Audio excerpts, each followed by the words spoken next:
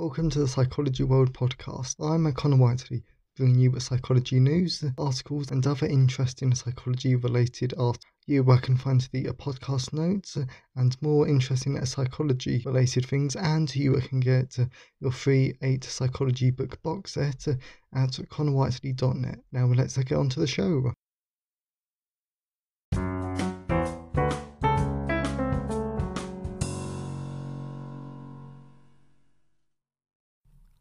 Hi everyone, and welcome to episode 82 of the Psychology World podcast with me, Connor Whiteley. And today's episode is on what causes a schizophrenia, which is taken from a chapter out of my brand new book, As a Normal Psychology, the Causes and Treatments of Depression, Anxiety, and More. Third edition, which I really recommend, but I'll talk about that later. And it is Friday, the 2nd of April 2021 as I record this, and no, I cannot believe that the first quarter of the year has already gone by. So today's episode I have really enjoyed, and hopefully you will find it really useful. So moving on to the psychology news section, we're reading from the British Psychological Society Research Digest, and there's actually some really interesting articles, because there's a first one that ties into the research I'm going to be doing on my placement later this year. So the first one is, people with depression show hints of distorted thinking in the language they use on social media. A key facet of cognitive behavioural therapy is challenging cognitive distortions, inaccurate thought patterns that often affect those with depression. Such distortions can include jumping to conclusions, catastrophizing, black and white thinking, or self-blame, and can cause sincere distress to those experiencing them. But how do we track cognitive distortions in those with depression outside of self-reporting? A new study published in Natural Human Behavior explores cognitive distortions on the line, finding that those with depressions have high levels of distortion in the language that they use on social media. This, I think, is really interesting though, because I always think it's really good to when we find a new way to research something and collect data, because as we all know, the problem with self-reported data is, well, it's self-reported, it's open to bias, but this way of researching is actually potentially a lot better, because it really does reduce the bias. Of course, the only concern would be privacy concerns and getting informed consent, but I'm sure that the researchers would have thought of that. But I guess a potential takeaway from this psychology news article, yes, I almost forgot what to call it then, is that if we read something and we think it's a bit strange, maybe just think to ourselves and go, is that person okay? Is my friend in trouble? Do they need help? And just, I don't know, really, not official advice, it's just a thought. Okay, so frequent workplace interruptions are annoying, but may also help you feel that you belong. So, workplace disruptions during the COVID-19 pandemic aren't quite what they used to be. Now that you're more likely to be interrupted by a cat jumping on your keyboard or the partner trying to make a cup of tea while you're in a meeting. But if you can cast your mind back at what it was like to work in an office, perhaps you can recall how annoying it was to be disturbed by colleagues dropping by with questions or comments. These workplace intrusions used to be common in offices, and no doubt will be again. There's certainly plenty of evidence that may interfere with our ability to complete tasks, and that we can find them stressful. However, no one's really considered the potential benefits. Note the authors of a new paper, who reported that there is a dark side to these interruptions, but there's also a bright side too. So this I can actually really understand though, because I read the research paper a bit more though, and I really can understand it, because if people were coming at you, want to talk to you, ask questions, then this shows that they trust you, they believe in you, and all of that really positive stuff that means that we are valued within the social group. So this is really good, and I definitely understand where the research is coming from. But in the real world, it's still annoying. Okay then, students who want to cut down on their drinking often feel forced to compromise for social connection. Drinking culture is a huge part of a university, with Freshers' Week events often revolving near exclusively around getting drunk, and that's what I hated about Freshers' Week. I think it was so pointless because there was nothing for me to do. A 2018 survey from the National Unions of Students found that 76% of our respondents felt an expectation for students to drink to get drunk, and 79% agreed that drinking and getting drunk is a key part of the university culture. This isn't for everyone, however. A quick search of student forums will show many young people pre-university anxious about a drinking culture that they don't want to participate in. Now, a new study has found that taking a closer look at students' decisions to reduce alcohol consumption and what prevents them from doing so. So, I don't really want to talk about the article itself, but I really just want to talk about the whole drinking culture. And I really agree with this because I really did not like Freshers Week because there was absolutely nothing to do for the people who didn't want to drink. And I felt that was such a shame because there was just nothing for me to do, because there was no way to actually go out and meet people except drinking, which I did not want to do. So I think that was a massive shame when it comes to university. And if you actually look at this article in like a more depth, though, tons of students feel I feel like they have to drink and they have to go out partying, otherwise they're going to be outcast or shunted by the social group and like all of the other like social psychology bits. So I really hope that you enjoyed the psychology news section. Let's move on to the personal update.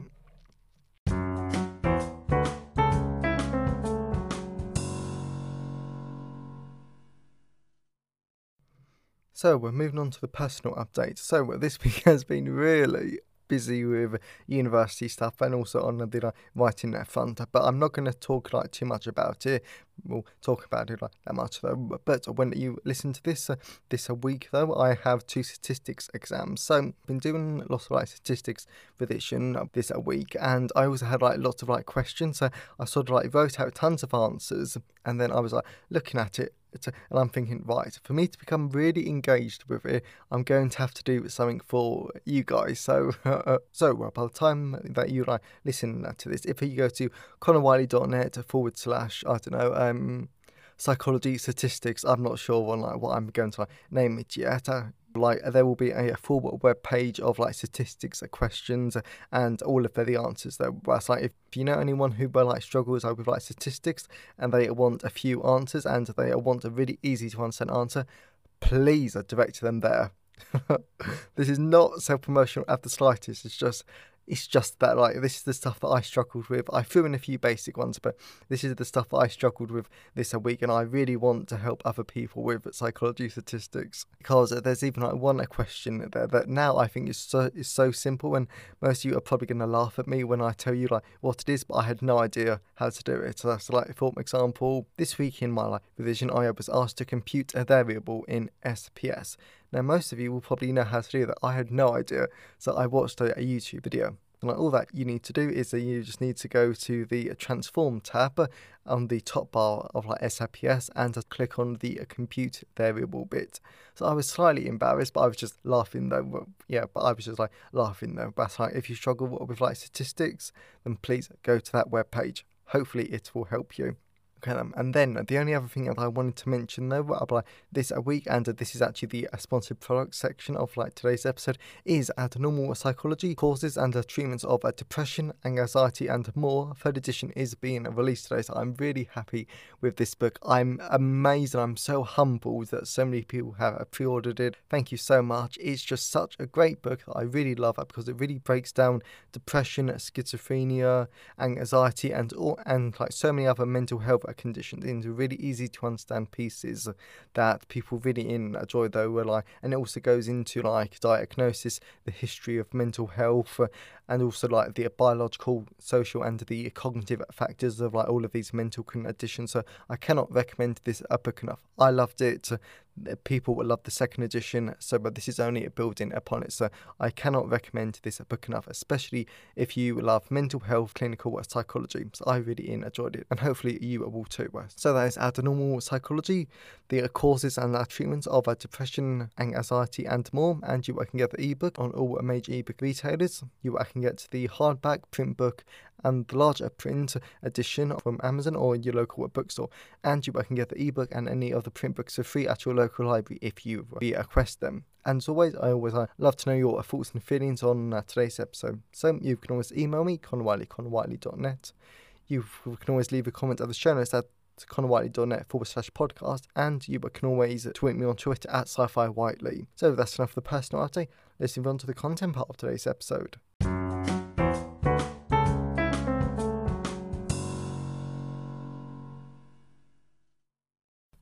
So we're moving on to the content part of today's episode. So we're going to be talking about what causes schizophrenia. So but this is going to be a short little section though, because I sort of thought that this podcast episode could sort of serve like double duty for me. So I'm recording the main content part of today's episode as a part of the audiobook, because give me the incentive though I'd like to produce these audiobooks like a bit sooner, because I self-narrate my own like non-fiction. So I really hope that you enjoy today's episode, and then I'm going to quickly pop in at the end of today's episode. So enjoy.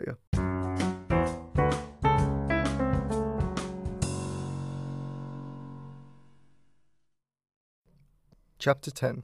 What causes schizophrenia? There are lots of different causes of schizophrenia, and there is no one cause, so everything below, for lack of a better term, interacts together to create the condition.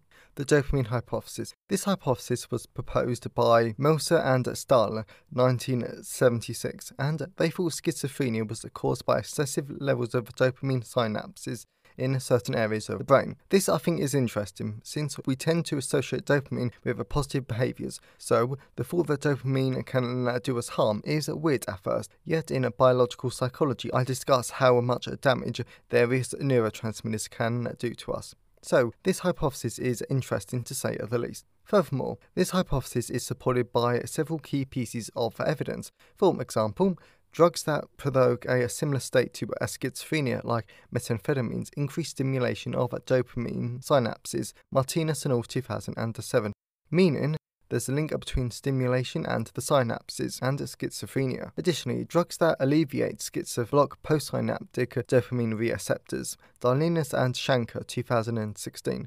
And drugs that are most effective at blocking dopamine receptors are also the most effective against schizophrenia. Overall, this evidence provides a good evidence for this theory, and I quite like the hypothesis since it's logical and it makes sense. However, there is evidence against the hypothesis, such as drugs that block postsynaptic dopamine receptors don't always alleviate schizophrenia for patients, and there are inconsistent results about the measurements of dopamine or its metabolites. On the whole, I want to add that this hypothesis is quite good, but it's similar to the serotonin hypothesis in depression, because it's just a biological factor, and it doesn't take all the cognitive or social factors into account. The glycomate hypothesis. Another biological hypothesis for the causes of schizophrenia is the glucomate hypothesis, proposed by Morgenthau and Javid 2012. This proposes schizophrenia is partially caused by a lack of glucomate activity. This is a problem because glucomate inhibits dopamine release, so this hypothesis builds upon the dopamine hypothesis and explains why the excessive dopamine levels occur, saying that the lack of glucomate activity occurs because phencyclidine blocks the glucomate synapses, preventing it from being released into the synaptic gap. Murray 2002, as well as schizophrenia is associated with lower than normal release of glucamate and fewer receptors in the prefrontal cortex and hippocampus. Harrison et al. 2003, leading to this interaction of both positive and negative symptoms of schizophrenia, especially in people already predisposed to the condition.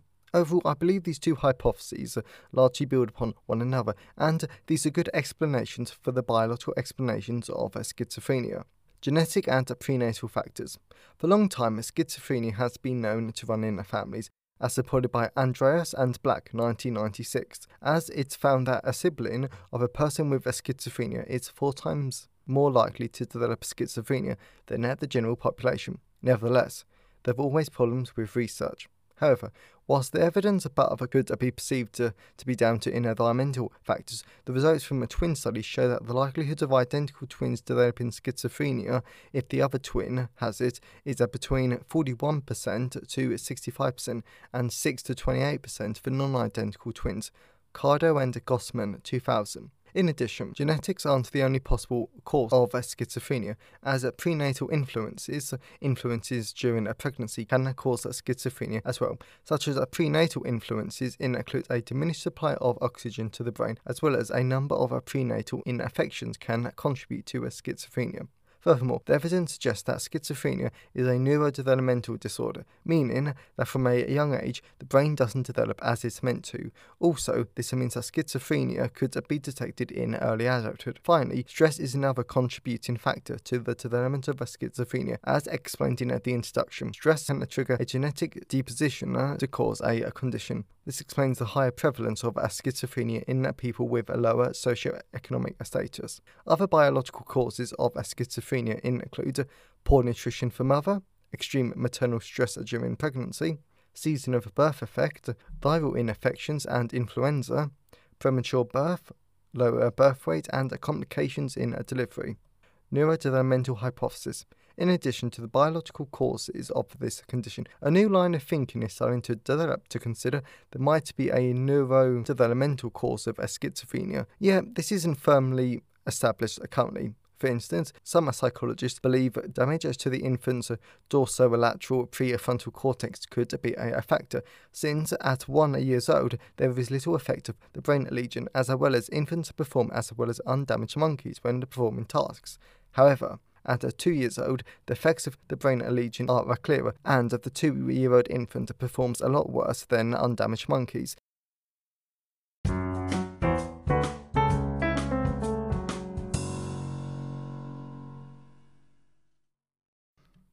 Hi everyone, that's like the podcast version of me sat back and not my audiobook itself though. Or whether I wanted to say that was that I found that really interesting was schizophrenia. It's sort of these, it's like one of these content additions that we don't yet fully understand, but there are a lot of interesting ideas and all of these have merits though. So hopefully that's what you got out of today's episode. So I really hope that you enjoyed today's episode.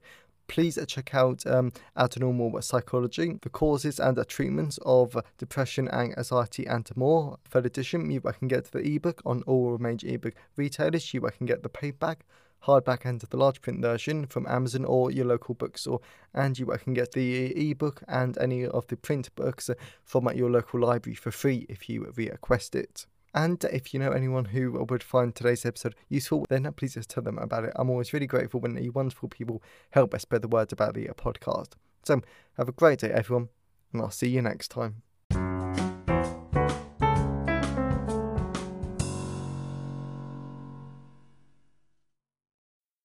Thanks for listening today.